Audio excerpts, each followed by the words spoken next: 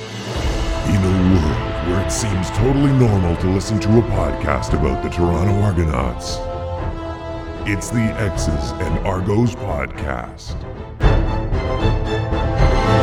Welcome to the X's and Argos post-game reaction podcast brought to you by Funny Bone Broth. My name is Ben Grant, joined as always by JB as the Argos break the streak and win on Labor Day in Hamilton, 28-8 the final. JB, I did not have faith in the double blue today. I picked a Hamilton win. You knew better. You picked a win. Is this how you thought it would go? I thought Hamilton would be better. I didn't realize that Dane Evans wasn't going to play at all when I gave Hamilton a fighting chance to win. But I felt that the Argos had a really good feel for what Hamilton did. And there was no way Hamilton was going to be able to change that in a week. So I felt confident that they were going to go into Hamilton and put up a bunch of points. Yeah, I also would have taken the Argos had I known it was going to be Jamie Newman starting. But that's not the rules we play with. So I'm happy to take the L in this case. Let's talk a little bit about that decision before we get into a recap and start breaking some things down. So we hear a few days ago that Jamie Newman is going to start at quarterback. And the reason this was weird to me is that Dane Evans, he hasn't been playing well this year. He's had the worst year of his career. However, he's still a professional quarterback and an experienced quarterback and has done some really good things against the Toronto Argonauts. Plus, he had 3 straight days of practicing full and was deemed healthy. He dressed for the game, had 3 straight practices where he was out there doing everything that was asked of him. A little bit surprising, no? Is there a player I'm unaware of that maybe Hamilton is tanking for? Yeah, like in other leagues and other scenarios, you'd start wondering because it just didn't seem to make a lot of sense to me. Now, does Jake Bird have a younger brother? That's right. Number 1 overall, younger Bert. I think, you and I talked about this a little bit after the game. Was there maybe a test going on? Did Hamilton want to see, let's take a good look at Morton. Let's take a good look at Newman before maybe making a move. I know they joked about it, I guess, on the broadcast about maybe bringing in Bo Levi Mitchell. Look, Hamilton is not out of this yet. They're a game and a half out of a playoff spot. They're 2.5 back of Toronto, but a game and a half back of a playoff spot. I know it was a joke, but maybe this was like, let's take a look at these other guys. Just make sure before we make a big move for another quarterback that we're absolutely sure that it's not going to be one of these 2 guys. If that happens over the next couple of days, then we'll know that was what was going on here. But I don't believe that's what was happening. I think they felt like they needed something different. I think they felt like Evans wasn't, based on how he'd been playing this year, he wasn't going to go out there today and beat the Argonauts. I think that's what they felt inside the Hamilton organization. And they thought, well, let's see if we can catch lightning in a bottle here with one of these guys that Toronto really hasn't got much film on. Maybe they'll come out and play extremely well. And it didn't work out for them. No, I mean, they have Evans. He is the the quarterback of the future, I guess, in terms of his contract.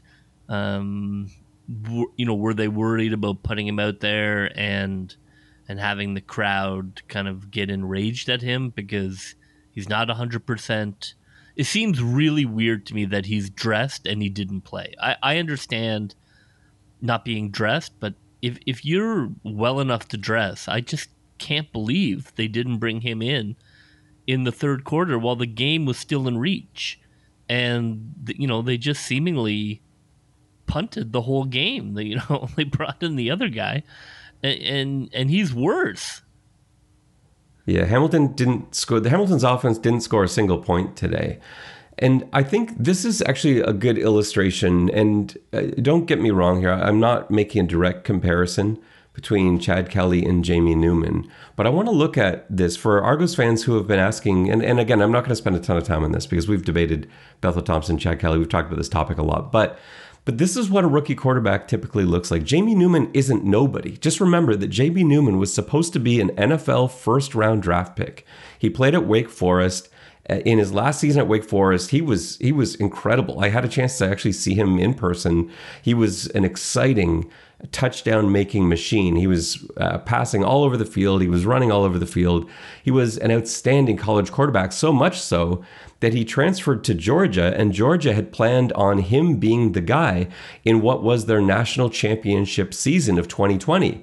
COVID struck. Jamie Newman decided not to play and not hurt his chances because he had been projected as a first-round pick.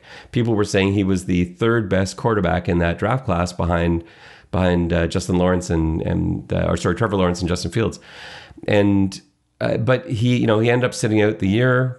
No recent film on him. Everyone took a pass, and his projection completely changed. And so again, he's not nobody. He was a highly touted prospect, and you look at him as a first-year starting quarterback in the CFL, and this is typically what it looks like. And I'm not writing off Jamie Newman as a quarterback for his CFL career. He may go on to do great things. CFL rookies look like this. You go back to all the CFL greats even look like this.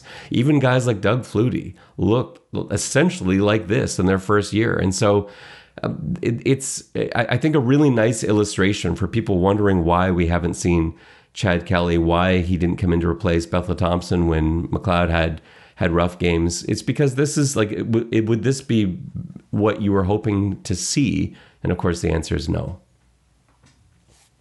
JB, let's get through our recap here. So, not ideal conditions, as is always the case at Tim Hortons Field, but I didn't think it was windy enough to merit choosing wind in both first and second half. It just didn't seem like that kind of game. Like, it does get windy sometimes. The weather does affect play, certainly, at Tim Hortons Field. We've seen that before, and Hamilton's been snake bit by it on many occasions, including in the Grey Cup.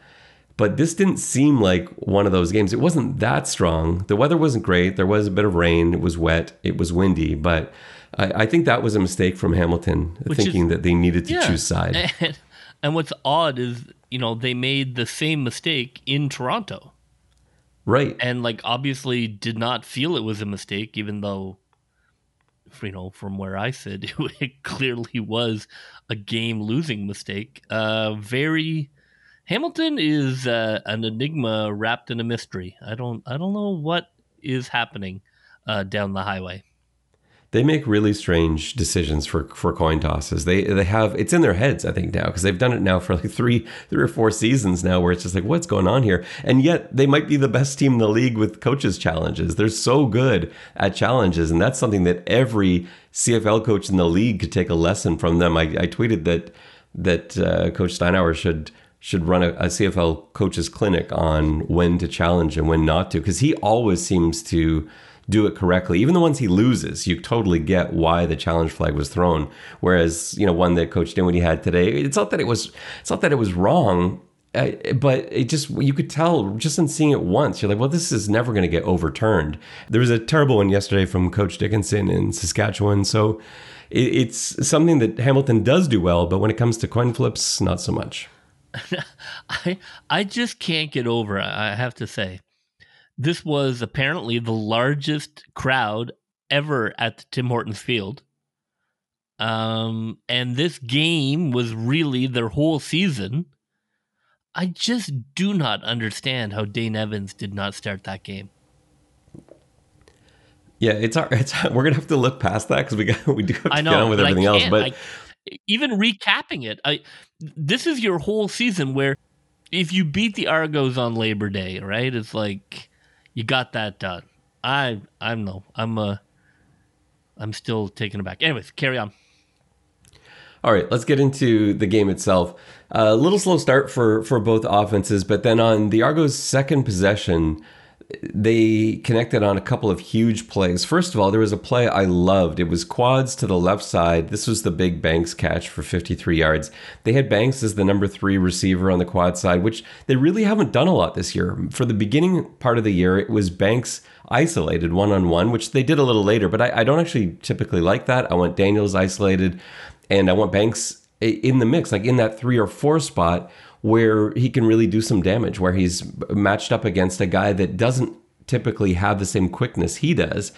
And they were lucky to catch Hamilton in sort of a rolling, it wasn't rolling coverage, but they had shifted everybody over, and that left Cameron Kelly playing the safety spot, and he completely bit on the high-low. He came in after Ambles, who crossed his face, and Banks just went sailing by, and there was nobody with him for a 53-yard pass. Now, that was actually a really bad ball from Bethel Thompson. Like, not so bad that it wasn't going to be completed. Obviously, it was a completed pass, but that's got to be a touchdown. Banks was wide open. Bethel Thompson saw it right away. He just got too much loft on it. And I think that probably comes from a little bit of paranoia, him having overthrown some wide open receivers earlier this year. He knew he just could not afford to miss a wide open receiver again. And so just got a little bit too much air on that. And Banks hauls that in for 53. Doesn't end up mattering because I think was that the very next play or play after that, Ambles is wide open on yet another bust. Ambles comes across the middle. There's absolutely nobody with him. He does his trademark somersault into the end zone, and it's 7-0 Argos. I felt very confident at that point. You're 2 plays in. Hamilton's defense never busts. They bust on back-to-back plays, and they're cruising at that point. Yeah, we had hoped they would come out and have a great first quarter, try and calm down the, turn down the temperature of the stadium, and that's exactly what it did. It was brilliant. I don't know really what happened to the rest of the quarter's play calling, but on their second possession, I loved the deep pass and I loved the touchdown call, but there was other stuff I did not love as much. It was a weird day of play calling. Like some calls that I loved, so some things that we've been waiting for all year, some things that I absolutely would not have done, and we'll get to those later. But yeah, it was really up and down. And the opening or second drive, it felt like the opening drive was terrific. Now, the Argos defense got a chance to show off early too. I just thought this was the best defensive game plan. I don't know if it's just recency bias, but it felt like the best defensive game plan all year. It helps playing against rookie quarterbacks, but not always. Like how many times has Toronto seen a rookie quarterback come in and get their first ever win, or someone come off the bench and just blow everybody away? And obviously that didn't happen today. What I loved about this defensive game plan from Coach Mace was that it was stuff we've never seen before. We've watched the Argos very closely all season long. Today didn't look like any other game this season. They sent pressure, which they so seldom do.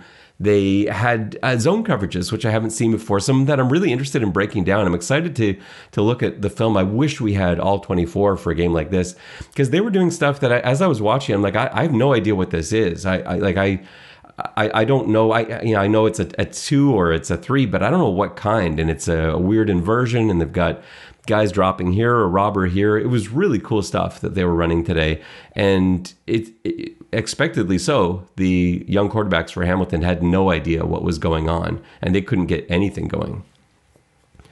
They ended up with a single based, thanks to having the wind and. Actually, no, it was against the wind. That was a nice punt that just somehow sailed into the end zone, got a really nice bounce. So it was 7-1.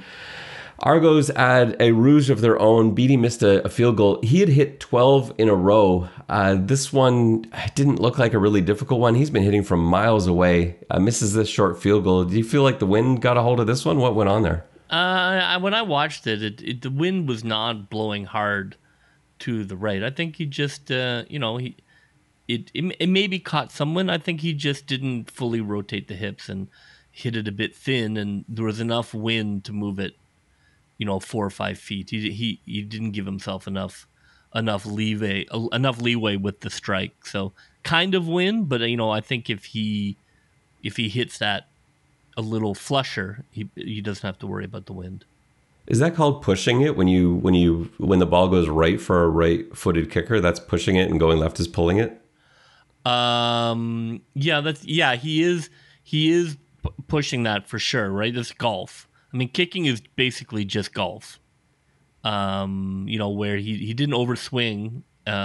He just didn't.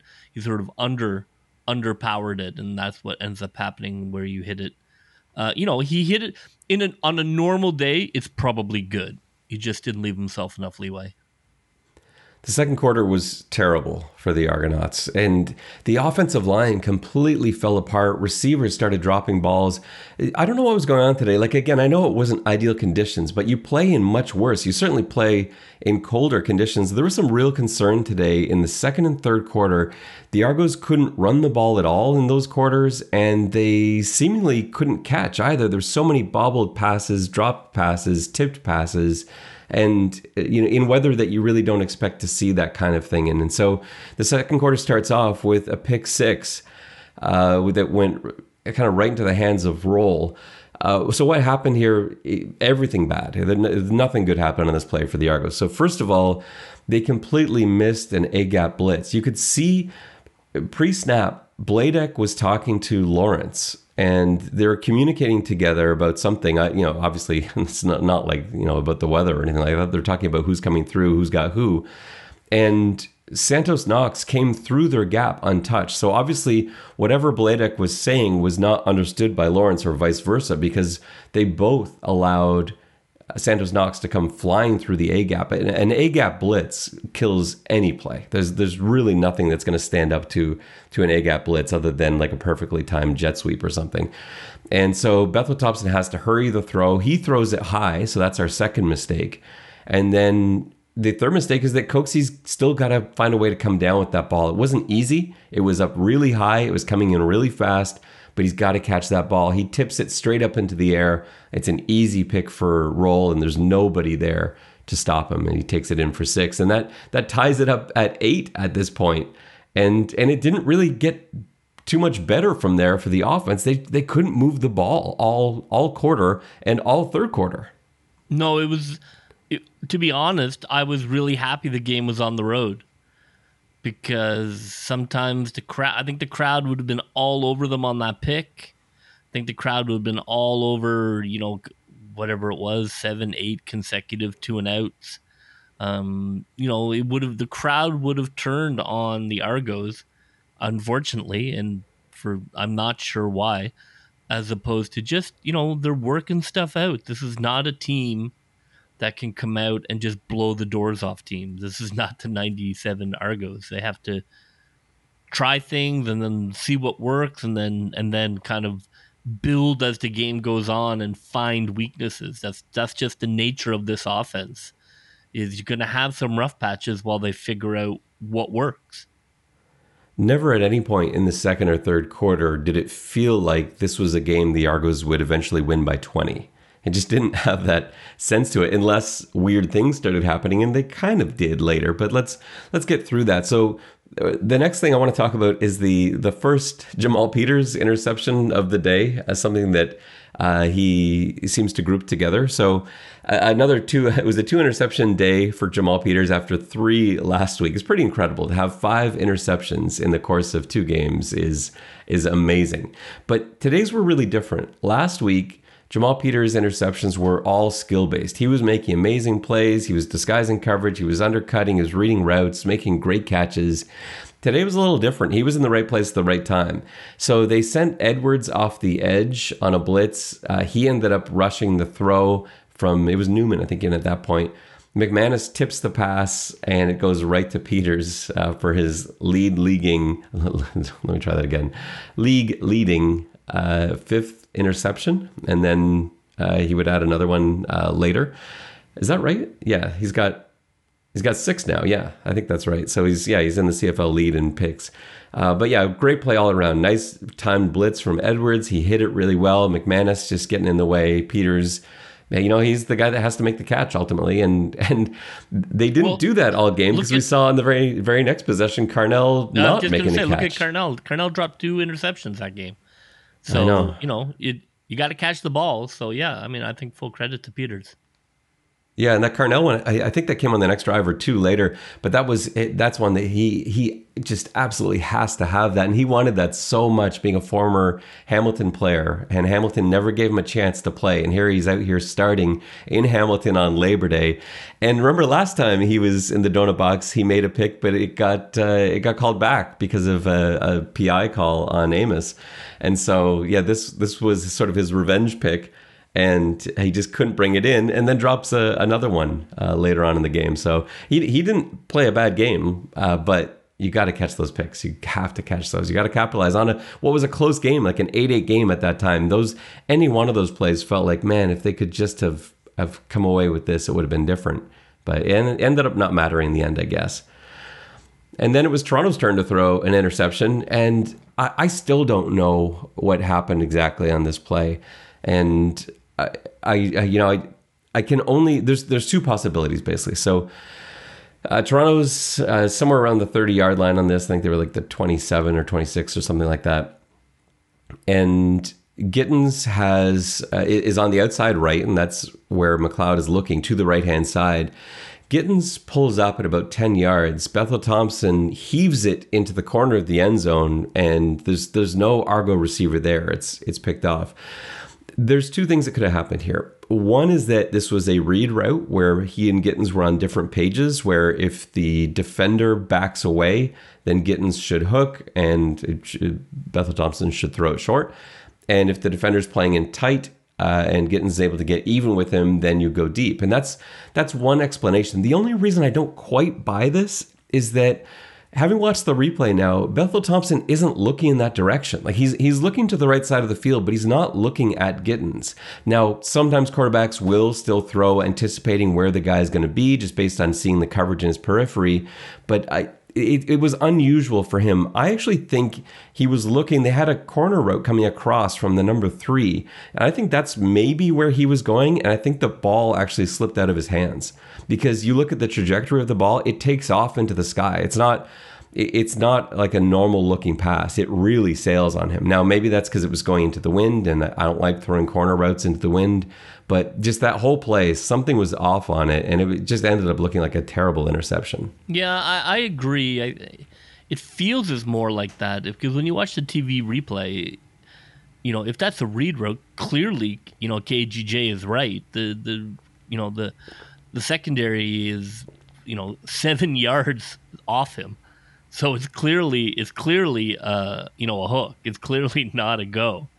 And no quarterback would look at that and think it was a go. I just can't believe that that's what he thought. So I agree with you. I think maybe he just meant to throw something more in the middle of the field and kind of slipped out of his hands, because I can't imagine, him being that wrong, where, I think, a high school quarterback could read, okay, that guy's 7 yards away from my receiver.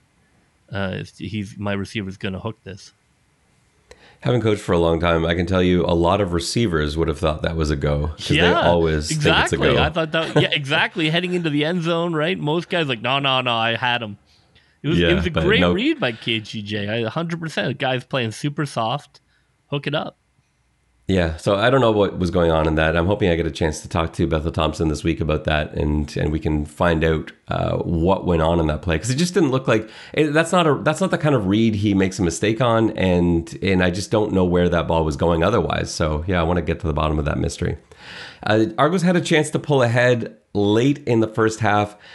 Ticats end up winning a challenge call. A flag was thrown. Curly Gittins Jr. seemingly interfered with. I actually thought the challenge was correct, and I wouldn't have thrown the flag in the first place. I would have overturned it. No, it was a bailout call. He was never going to catch that ball. It was nice to get, but I was like, it's weird to get that kind of bailout call on the road, but it now in the age of video overturning, it didn't last. Yeah, it was. I see what the official saw, because I can't remember who it was in coverage, but they did have their arms kind of around Gittins Jr., but they weren't actually touching him. They were just sort of like, it was a weird, like almost like phantom embrace, but he didn't actually interfere with Gittins. So it was the correct decision in the end. You can't get too precious with downfield, or we're going to start playing flag football. Like you can't grab and hold, but I think the CFL understands there's going to be contact down the field. So 8-8 at halftime. Did you think that Dane Evans was maybe coming out third quarter? For sure. 100%.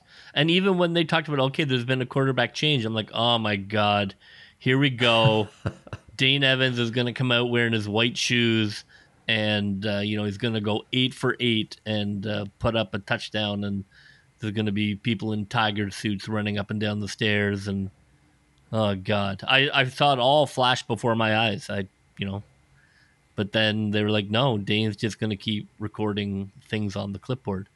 All right, that's a choice. Yeah, I expected that too. Jalen Morton wasn't the answer today. You look at the... He's not the answer. He's not the answer any day. No, and I get the whole Jamie Newman experiment. I really do get that. I wouldn't have done it myself, but I understand it. But I just don't understand not leaving Jamie Newman in. Like, give him a chance to adjust to it. He was, like, for a rookie, he was actually okay. This is just what a CFL rookie looks like. He ends up 14 of 25, 56%. For 171, no touchdowns, 1 interception. That's not a terrible stat. It's a bad stat line, but that's for a rookie, for a first start, that kind of thing. That's not bad. But yeah, Jalen Morton, 2 of 6, 13 yards and a pick. That is not the relief that they thought they were getting. But Toronto's offense couldn't do a thing, and there was such terrible pass protection. Receivers weren't getting open. Bethel Thompson was making weird throws. They couldn't run at all in the third quarter. There was just nothing doing. And then near the end of the quarter, Toronto started getting hot, but it just felt like the world was aligned against them somehow. There were 2 highly questionable calls to end the third and 1 to start the fourth. So let's go through them one by one here. So first of all, Bethel Thompson gets a drive together, completes 6 straight passes as we near the end of the third quarter. He throws one to Daniels. Daniels gets up and runs into the end zone, but they blow him down. Now, there were arms and legs very close to him, but having watched the replay now, I can see very clearly no Hamilton Tiger Cat touched DeVaris Daniels either before or after the catch. And that's a blown call. That's got to be a touchdown to DeVaris Daniels, which really would have helped our fantasy team, JB. Yeah, I mean, and this is connected to the next blown call. I'm not sure if the league is telling them or not, but certainly in the NFL, the referees are directed to not blow plays dead. Let them play out. We have replay, and nobody's going to get hurt, and then we'll go back and take a look at it. But once you blow it dead, you've ruined it. So you better be right. So what, so I think the referees definitely have to get rid of that quick whistle, because I don't understand why have one. You're eliminating a perfectly reasonable situation with, like, look, that's too close to call. I'm not going to blow this dead. Let's see it on replay. The argument in some cases is to not get guys hurt. You don't want to allow extra contact, things like that. But that's not what this play was about here. I agree on that. On the other hand, sometimes you watch refs and there's like, where's the whistle on this, on this forward progress? You can't figure them out sometimes. Sometimes they're just like, no, keep playing. And you're like, well, no, blow the whistle, because that's when people get hurt. When you have forward progress and you don't blow it dead and then somebody comes in and cleans out. But yeah, on a pass, on a strip fumble, you got to let that play out into the end zone. So they end up settling for a field goal. It's 11-8 at that point. Hamilton, with their last possession of the third quarter, Morton is in, and Smith absolutely stripped the ball. It was called an incomplete pass, but it's not even close on the replay.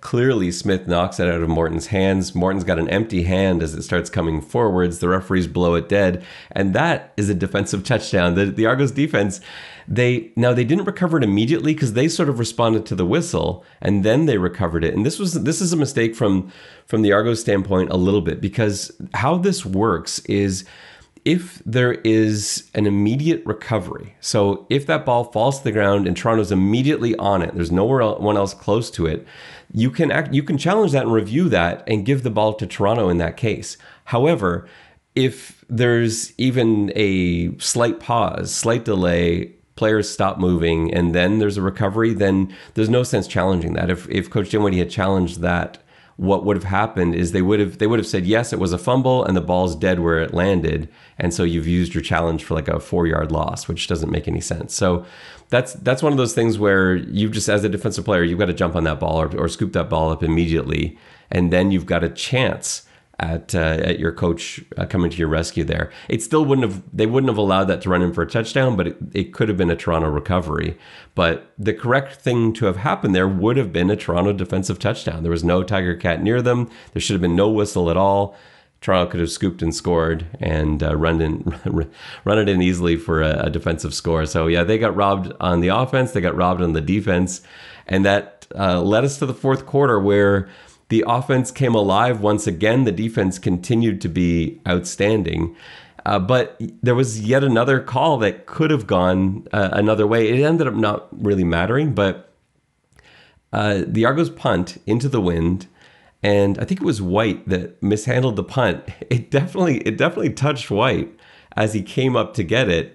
But the referees weren't ruling that. You could see just based on their hand communication, they weren't ruling that ball had been touched. It ended up going out of bounds anyway, so it didn't matter. But that's another one that had it bounced the other way, Toronto would have ended up picking that up, because I can't remember who the gunner was that was charging down to get it, but he was after the ball. He clearly saw that the ball was touched, and they were going to end up getting a flag on that too. Now that one could have been challenged and overturned, but it's all for naught. It went out of bounds.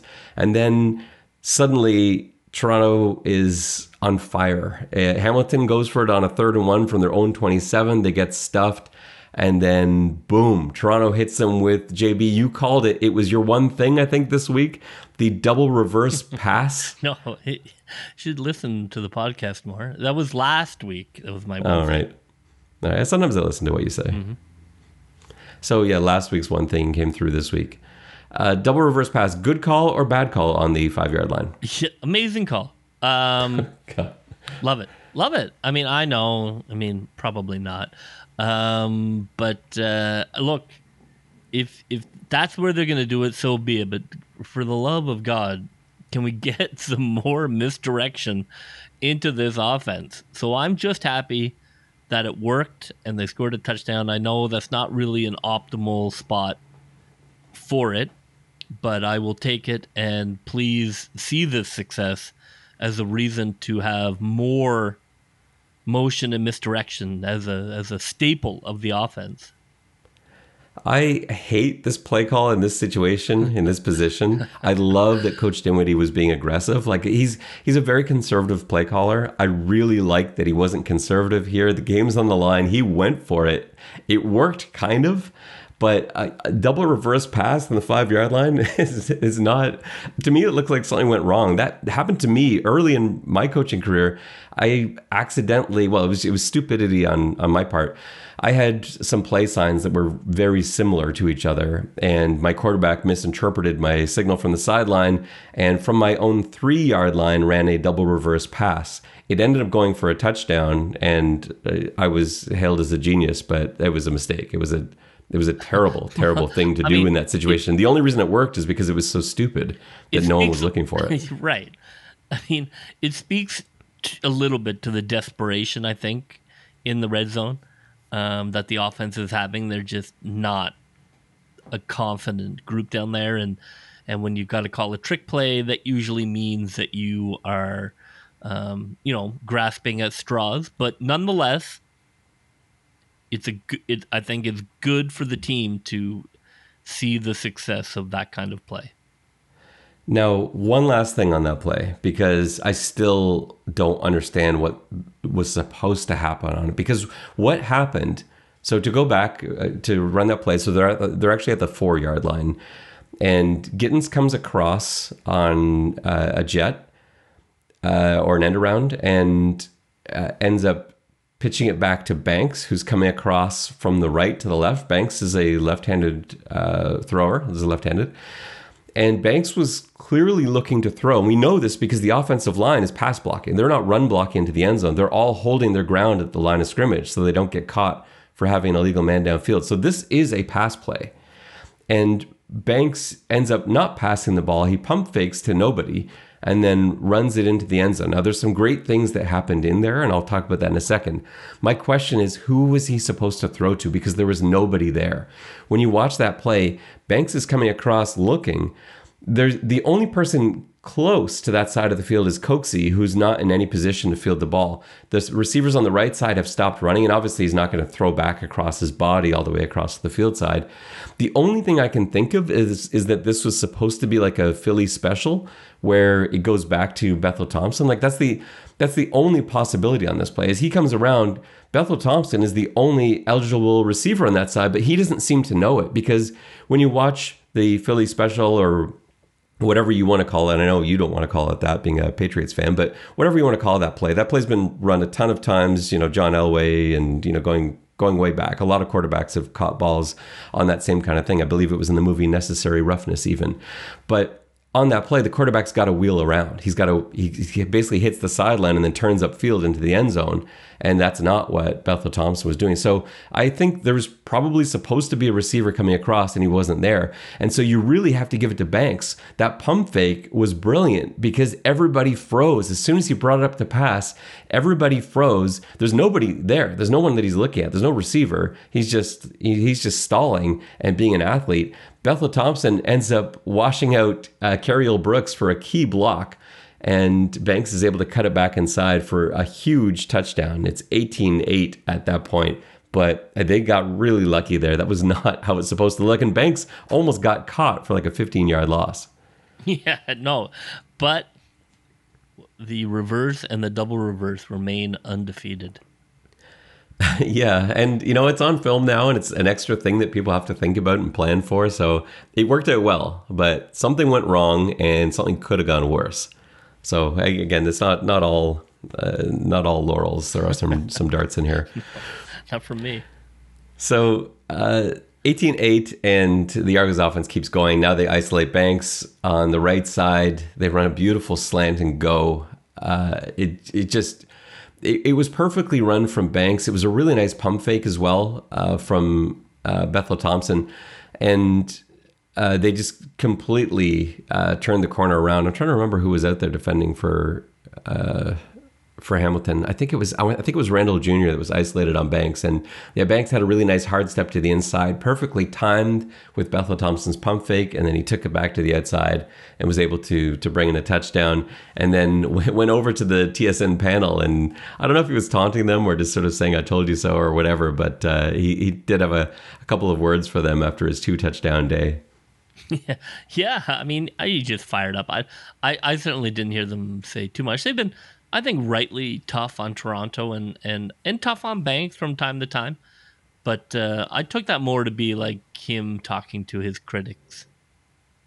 Yeah, I say that too. And we're among them as well. Like, we don't feel like Banks has played as well as he can play. Now, the difference is we don't really blame him because we haven't really felt like he should be in the position that he's been in this year, where he's been looked at as like a spark for the Argos offense. Yeah, he should not be wide receiver one. I love him, and I thought today was great. But, but look, I don't know. Maybe he can be wide receiver one. He did look like it today. Like, he was magic today. It was just one of those things that we've been on the wrong end of so many of those days. So it was nice to have one of those work in favor of the Argos for once. So it's 25-8 at that point. A field goal is added late to make it a 28-8 final, where the defense has a sort of pseudo shutout. And it looks like a huge victory on paper, but yeah, it wasn't in the bag until late. What do you think about not bringing out Chad Kelly for that last drive? Up 25-8 at that point, like 2.5 minutes to go. I definitely bring in Chad Kelly there just to get some work, just to get a little bit of experience, hand off the ball a little bit, maybe throw a pass. Didn't happen. That's kind of a philosophy. I mean, again, you brought up my New England fandom. Tom Brady never came out, not at 42-0, not at 58-0. So, that's just a belief. Players play, and that's, that seems to be how the Argos are going about it is, the game is still on. He's still the starting quarterback, and we're going to go forward with that. So I don't begrudge it. Was it Peyton Manning or Tom Brady who famously sent the backup quarterback back to the bench when they were sent out? The backup couldn't find his helmet for a second, and Manning ran on. Even though he wasn't supposed to. Yeah, but it was too on. late. Yeah. The backup didn't have his helmet ready, and then that was that. I wonder if there was a worry that that's what MBT was going to do. But yeah, I don't know. I would have sent in Kelly there. I just think at that point, garbage time. Yeah, the game's in hand now. Get him a few reps. Nah, I don't think so. Because what kind of rep? Handing the ball off? Just, I don't mind. That's fine. And one pass, like hand the ball off on first down. If it's second and long, throw a pass. They brought him in from some garbage time before and nearly got broken in half. I know, that's true. You do look back to that. That was the BC game. They brought him in. He got sacked like you wouldn't believe. Oh, they were like, and then threw an interception. Yeah. No. That's true. That wasn't great. Yeah. Don't send your child out to the highway. Yeah. So that does it for the recap. Let's do some accolades here. So offensive player, defensive player of the game. Let's start with offensive player of the game. Who are you going with? Well, I mean, it certainly was Banks Day, but for me, if you had been paying attention to our previous podcast, the one thing I was looking for was Ouellette having 100 yards from the line of scrimmage, which he accomplished. I felt they would win the game if he did. I thought that he is a player who's really going to be useful for the Argos. He's tough as nails. He absolutely hammers guys when they try and tackle him. He's got good hands out of the backfield. And Hamilton didn't cover his passing routes this game. I don't know why they took that off. But if they're going to leave him open, I mean, he can catch, and he is a load in space. So for me, I thought he was the spark for the team. Look, he's still not going to turn nothing into something, but he is a valuable part of the offense. And his 100 yards, I think, was the difference today. Absolutely, yeah. He ended up with, I think, 116 all-purpose yards between receiving and rushing, 11 carries for 46, and 5 receptions for 70. There are two really big things that stand out for me on this. Like he had no blocking whatsoever in that second and third quarter. They didn't run a lot there because they saw immediately it was a problem. What I like about this, so he ends up with 4.2 yards a carry. It's not amazing, but it's fine. It's way better than what the Argos have been getting. They've been getting 2 and 3 if they're lucky. 4.2 is okay. And what I really like about that is these stats aren't inflated by like one super huge run. His long run of the day was 7 yards. So what that means is it's a pretty consistent I guess it's a pretty consistent 4.2 yards a carry. Yeah, I mean, they're taking pretty much every rush. They're taking their moments, right? Like we're like, okay, we got to look here, and we're going to kind of catch them by surprise occasionally. It still is an issue, I think, moving forward in terms of being able to run the ball at will. But man, I am so impressed with his hands catching the ball. That's going to be, that is a great asset, because he is, if you're a cornerback, he's like using a fullback. Like he is going to hammer you in that open field. So I love him catching the ball, and the more confident he gets with that, if we can get a little more running help, I think he's going to really be an important part. Yeah, it defensively, they came at Toronto very differently, because remember last game they took away AJ Ouellette as a receiver. They were all over him. Yeah, and today they just sort of let him wander out in those leaks and late releases and swing passes, and they just kept going to him. I filed that under. I don't know what the hell Hamilton was doing. Yeah, there was a lot of questions today. How about the running from, just before we move on to my offensive player of the game, how about the running from Daniel Adeboboye? Yeah, great run. Nice little run there in the fourth quarter. Yeah, really nice run. He trucked a couple guys too. He ends up with 3 carries for 21 yards. Great to see him get some action there. 100%. Again, it's going to be slow and easy, but that's not nothing. Even in the fourth quarter, even when you're up, to be able to run that through, I think is a great sign.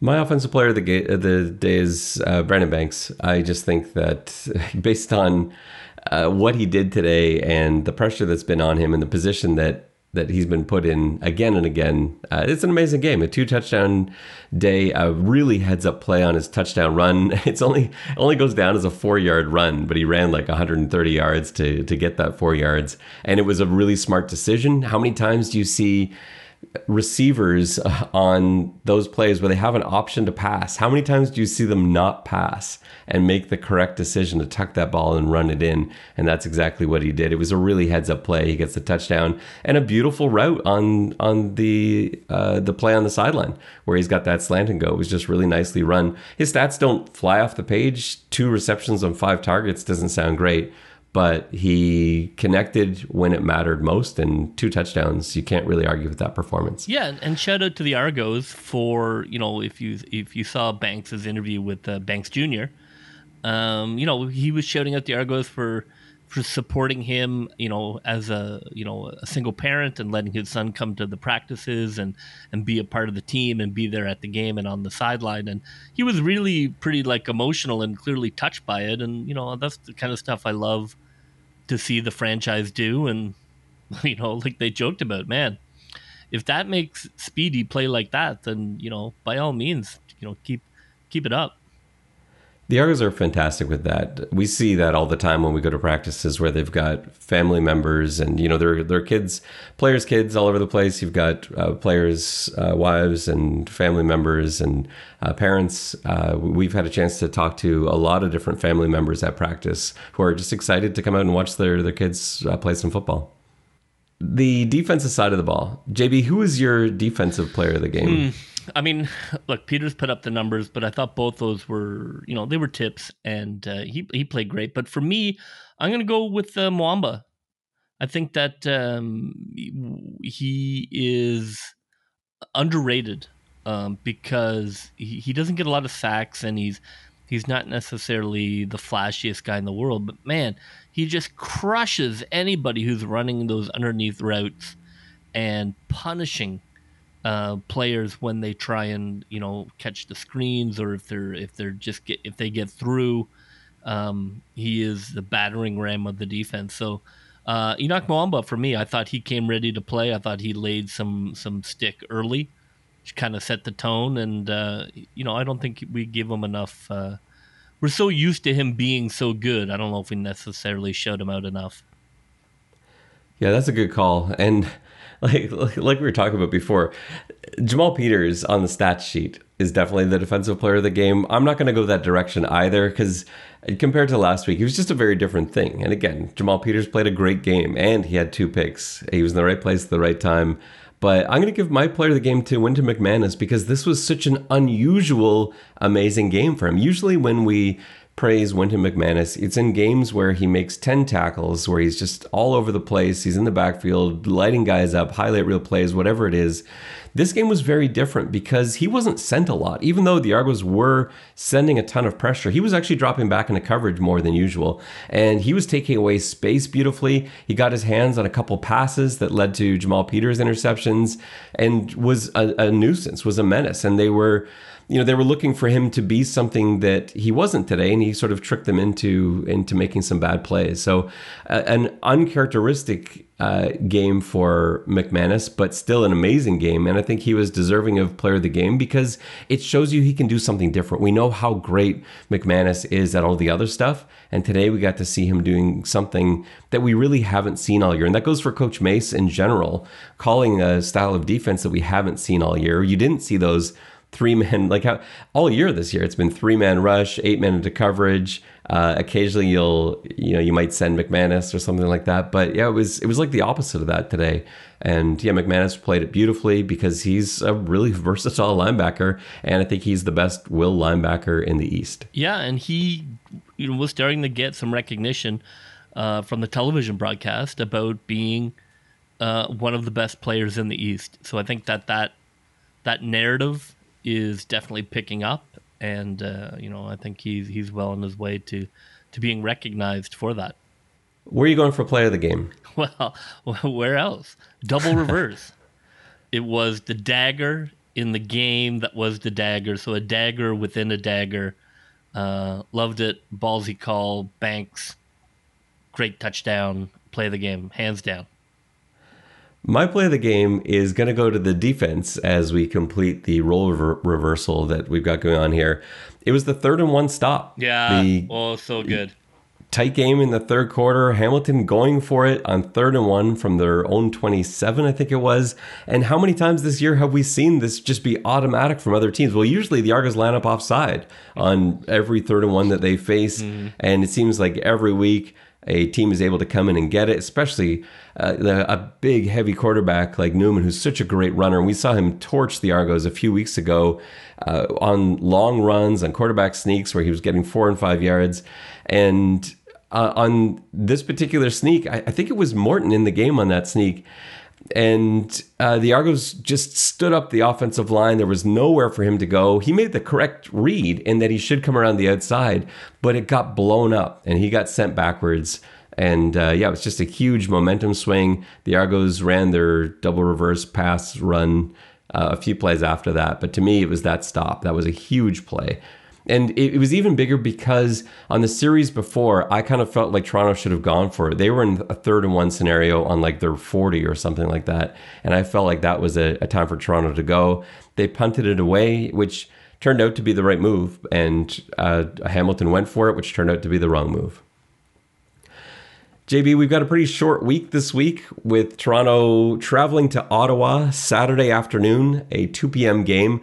So our pregame walkthrough will come to you late Wednesday night. Be sure to look for that. And as always, you can find JB's report card on xsandargos.com, plus all of our other stuff, video breakdowns, articles, chalk talk, you name it. For JB, this is Ben Grant saying so long, and may all your pre-snap reads be good ones. I'll see ya.